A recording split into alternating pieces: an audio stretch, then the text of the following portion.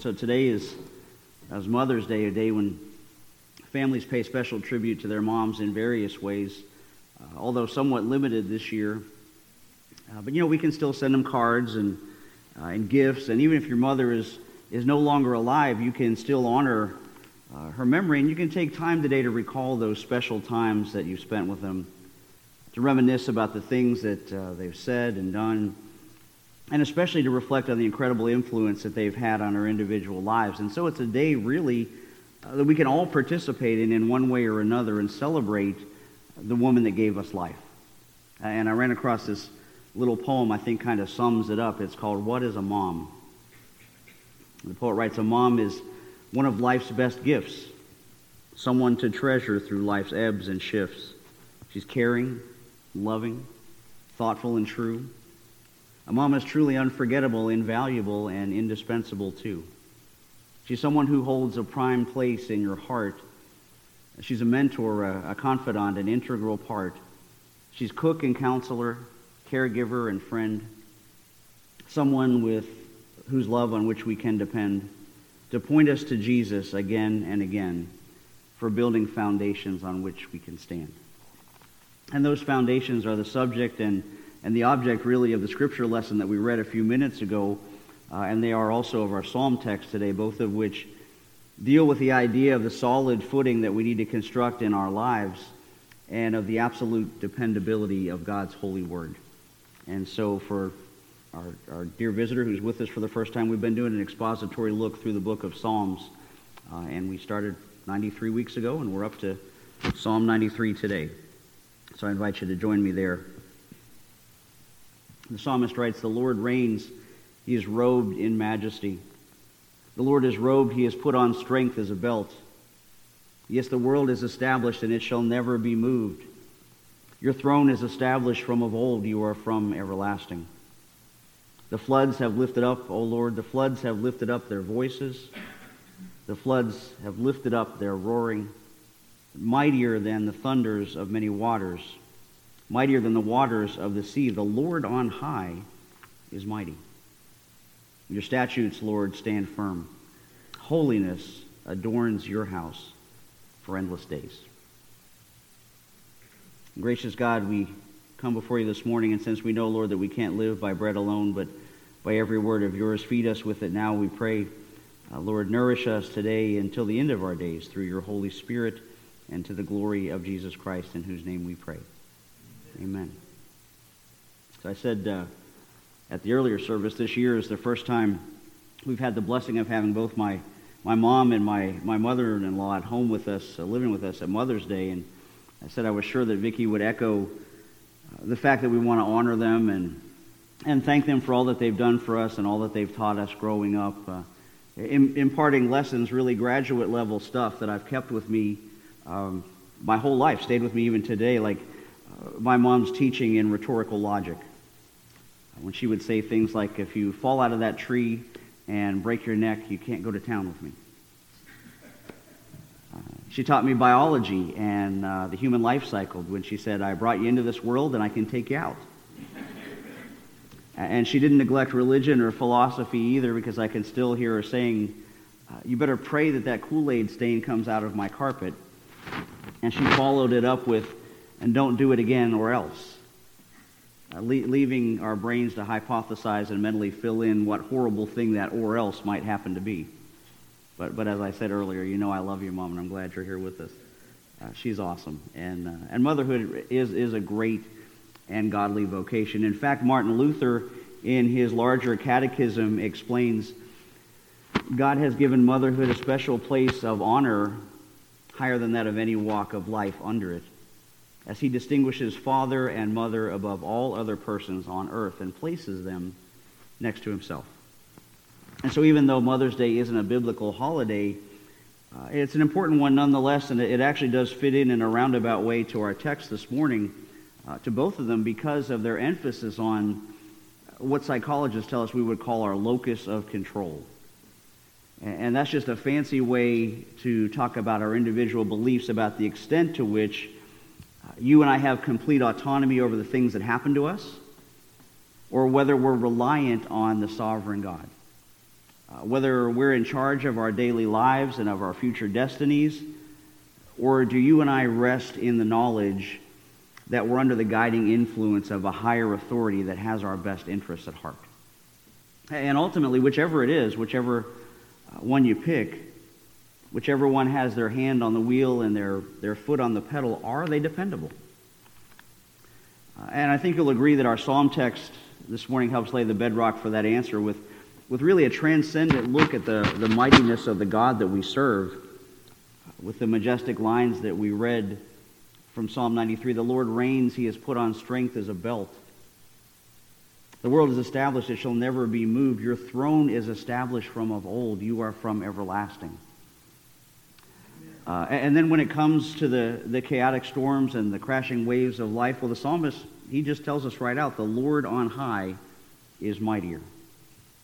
And I think that Peter echoed that in the lectionary text that we read, where he spoke of the solid foundation that God gave us in Christ when he said, "See, I lay a stone in Zion, a chosen and precious cornerstone. And the one who trusts in him will never be put to shame." But those truths and that sound doctrine don't come to us by osmosis. We don't just have those as something that we automatically know. In fact, the opposite is true, that we naturally rebel against God's authority and truthfully often prefer the chaos of our own human desires. And so God uses external means to teach us, all kinds of them really, to teach us to recognize our sin. And Peter really told us that this morning too when we read, "So rid yourselves of evil behavior, be done with all deceit, hypocrisy and jealousy, and all unkind speech. But like newborn babies, you must crave pure spiritual milk, so that you'll grow into the full experience of salvation. And cry out for this nourishment now that you have tasted of the Lord's kindness." And I think anybody with kids can relate to Peter's words here, especially when you think about the time you spent feeding your kids as they grow and working with them as they progressed from baby formula and onto solid food. And it's pretty easy a metaphor as Peter compares the process with the way that we take in education and spiritual content. And both of those processes in the majority of homes happen because of the influence of moms. See, that's why in God's eyes, motherhood is the highest station to which a woman can be called. And as I said to the folks in the first service, you really have to stop for a minute and let that idea sink in. Especially in a day and time and a culture as a whole that discourages motherhood, and as our world tries to tell women, you need to do something more important with your life. When God says the most important thing in life is sitting right across the breakfast table staring back at you. Because in the kingdom of God, no human vocation is higher than that of a parent. But we live in an upside-down world, don't we? We live in a world that tells women that motherhood is a hindrance, and that children are a drag, and that they'll hold you back, and they'll sidetrack your career. So now more than ever, we need to hear the truth that children are not an interruption of a person's life's work. They are a person's life's work. And I want you to listen again to Martin Luther as he expounds on the fifth commandment, to honor thy father and mother. He writes, "It's a much higher thing to honor than to love. To honor our parents includes not only love, but also deference, humility, and modesty, all directed, so to speak, toward a majesty concealed within them." And I love that last line, the majesty concealed within them, meaning that the life's work of a mother is adorned with beauty and with dignity, but it's hidden from the unredeemed eyes of the world, those unredeemed eyes that don't see motherhood's honored position in God's kingdom. And so that's why they're always pushing what I call unfamily planning and career over children, because they just don't see the majesty of motherhood. And even those of us who are in the faith don't always give the institution the respect it deserves. One theologian wrote, "The greatest use of one's life isn't found somewhere out there. It's found in the response of a mother to the hungry eyes of an infant, to the inquisitive stare of a child, the hopeful gaze of a youth, the confident stride of a teenager, and the poised independence of a young man or woman stepping beyond the bounds of home for the very first time." And in that same vein, another writer said, the most important person on earth is a mother. She cannot claim the honor of having built Notre Dame Cathedral, and she need not. She's built something more magnificent than any cathedral, a dwelling place for an immortal soul in the tiny perfection of her baby's body. And he goes on to say, the angels have not been blessed with such a grace. They cannot share in God's creative miracle to bring new saints into existence.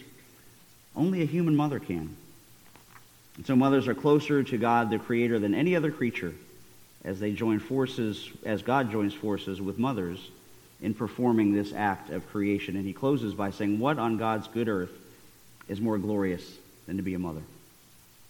And I think I would only add to that just one step further that would take the glory of motherhood to the superlative, and that would be for that mother to teach and instill in her children a love and a reverence for the Lord, so they can echo the psalmist's confession today in verse 5 when he wrote, your statutes, Lord, stand firm. Holiness adorns your house for endless days. Because really that realization crystallizes the essential meaning of life for all of us, and that's where you can kind of begin to see the deep connection between the celebration of Mother's Day and this sacred theme of Eastertide that we're in with God's design for mothers in the creation of life and Christ's sacrifice to redeem it. And sacrifice is something that mothers understand pretty well, right? Those of you that are moms. Vicki forwarded me this little story about a math teacher who asked a young boy in her class this question. She said, suppose your mother baked a pie. And there were 6 of you in the family, your parents and 4 children. But then unexpectedly an out-of-town guest comes to dinner. So little Johnny, what fractional part of the pie would you get? The boy thought about it for a minute, and he said, well, I'd get 1/6 of the pie, teacher. The teacher said, no, son, I'm afraid you don't know your fractions. Remember, there are 7 of you now to feed. But the little boy said, no, you don't know my mother. Mother would just say she didn't want any pie tonight. All right? Doesn't that sound just like a mom? Right? And in lots of ways, I said earlier, that reminded me of Vicky's mom, who for a long time I don't think ever ate a hot meal because she was always too busy waiting on everybody else and rushing around at mealtime, making sure everybody was taken care of. And I'm sure you guys all know moms like that too.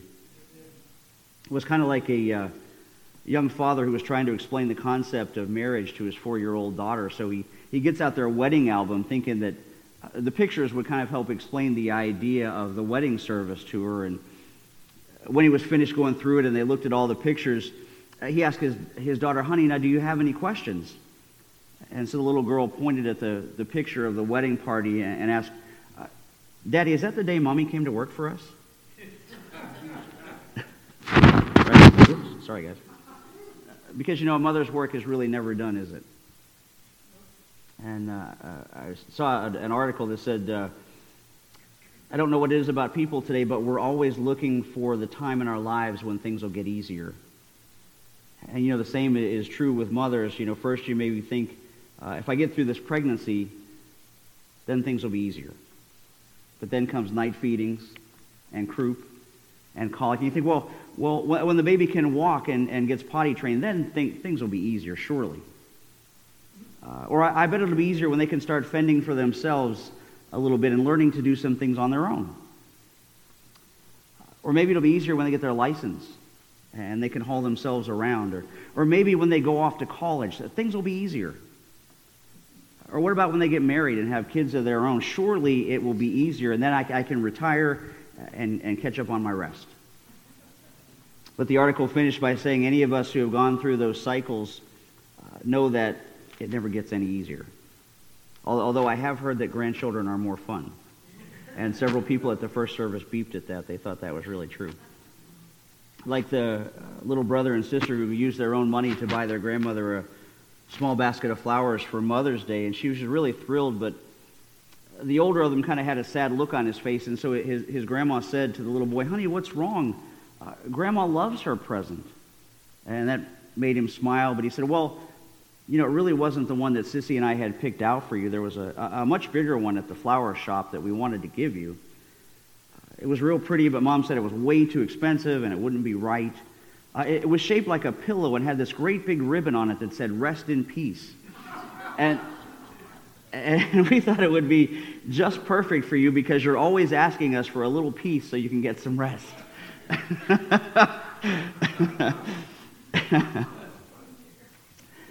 Because, mothers and the grandmothers that help them out don't get a lot of rest, do they? So a man by the name of Joe Griffenberg wrote a poem to that effect. He writes, "Kneading and baking and hoeing and raking a mother's work is never done. Cutting off crusts and wiping up dust, a mother's work is never done. Raising children one by one, growing a garden for food and for fun, canning the yams and the beans and the jams, and shopping for thrift for just the perfect gift. Traveling for miles to bring family smiles, taking care of the ill and paying the bills, a mother's work is never done. Being a mother is what you do best, forgiving mistakes and obliging the rest. Loving us always in good times and bad, making us smile whenever we're sad, sharing your wisdom and guiding our way, keeping us focused so we don't go astray. You taught us to love and to laugh and have fun. We thank you, dear mother, but your work is never done." And that's really true. A mother's work isn't done. It continues through a mother's heartache, through her prayers, through a mother's joys. And so, as I begin to close, I would ask you the question this morning: where are you in your journey of motherhood? Are you teaching other women by your godly example? Have you built a firm and godly foundation for your family to stand on, one that recognizes God's sovereignty in this crazy, sinful world and learns to let go of that illusion of our locus of control? Do you have children that you need to pray for? Do you have a husband that you need to pray for? Or is it maybe that you perhaps are the one in need of Christ's influence today in your life? And whichever it is, my prayer for you this Mother's Day is that God would help you to recognize the majesty that He has concealed within mothers, whether you are one or whether you've had one.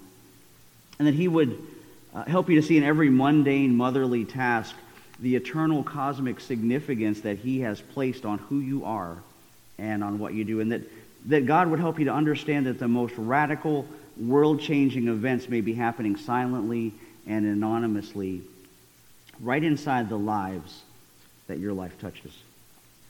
And for all of us, that what we have seen in part with a mother's love, that we would see more fully in the love of God that He bestows not only for ourselves and for our families, but for His children throughout the body of Christ and His kingdom. The one where, as Psalm 93 says, where the Lord reigns and where He's robed in majesty. Where the Lord is robed and He puts on strength as a belt. In a world that's established and shall never be moved. A realm where God's throne is established from of old, from everlasting. Where His statutes stand firm. And above all, where holiness adorns for endless days. And brothers and sisters, there's only one way to get there. There's only one way that happens, and that is through the all-sufficient substitutionary sacrifice of Jesus Christ on the cross, and surrendering all of our hopes and our dreams and our life and our future to Him and to His superintending will, calling our attention away from ourselves and from the influence of this me-centered culture, and sadly from the warped influence of the worldly church when it comes to the means and the motivation behind our eternal salvation. Because, just like the world teaches us that you have to pull yourself up by your bootstraps and make your mark and reach your goal, and all those things are great if in a career or if you're in business. But the worldly church tries to preach salvation is a matter of works too, and of human synergy with God. And so God does His part, and we do our part, and then we're saved. And you see it all the time with pastors and in churches who say things like, "Will you make Jesus the Lord of your life today?" But I've got news for you. Psalm 93 makes it pretty clear who's in charge. And Peter definitely knew who the chief cornerstone was, and that Jesus already is the Lord of your life, with or without your permission. The only question is, will you repent and believe the gospel? Will you repent and believe the true gospel of a God who knew and loved His own from before the foundation of the world and laid out a determined plan to save them without any human cooperation necessary? Because that's what grace means. Grace means that God makes the first move, that God takes the initiative to seek us out rather than leaving us on our own to find Him. It means that God takes the initiative to give us what we have no way of getting on our own. That's why grace is called a free gift. It's the gift of being born again. And, just like we have had no say or input about what family we would be born into, what individual mother we would be born to, so spiritually, we are entirely dependent on God's love and his initiative.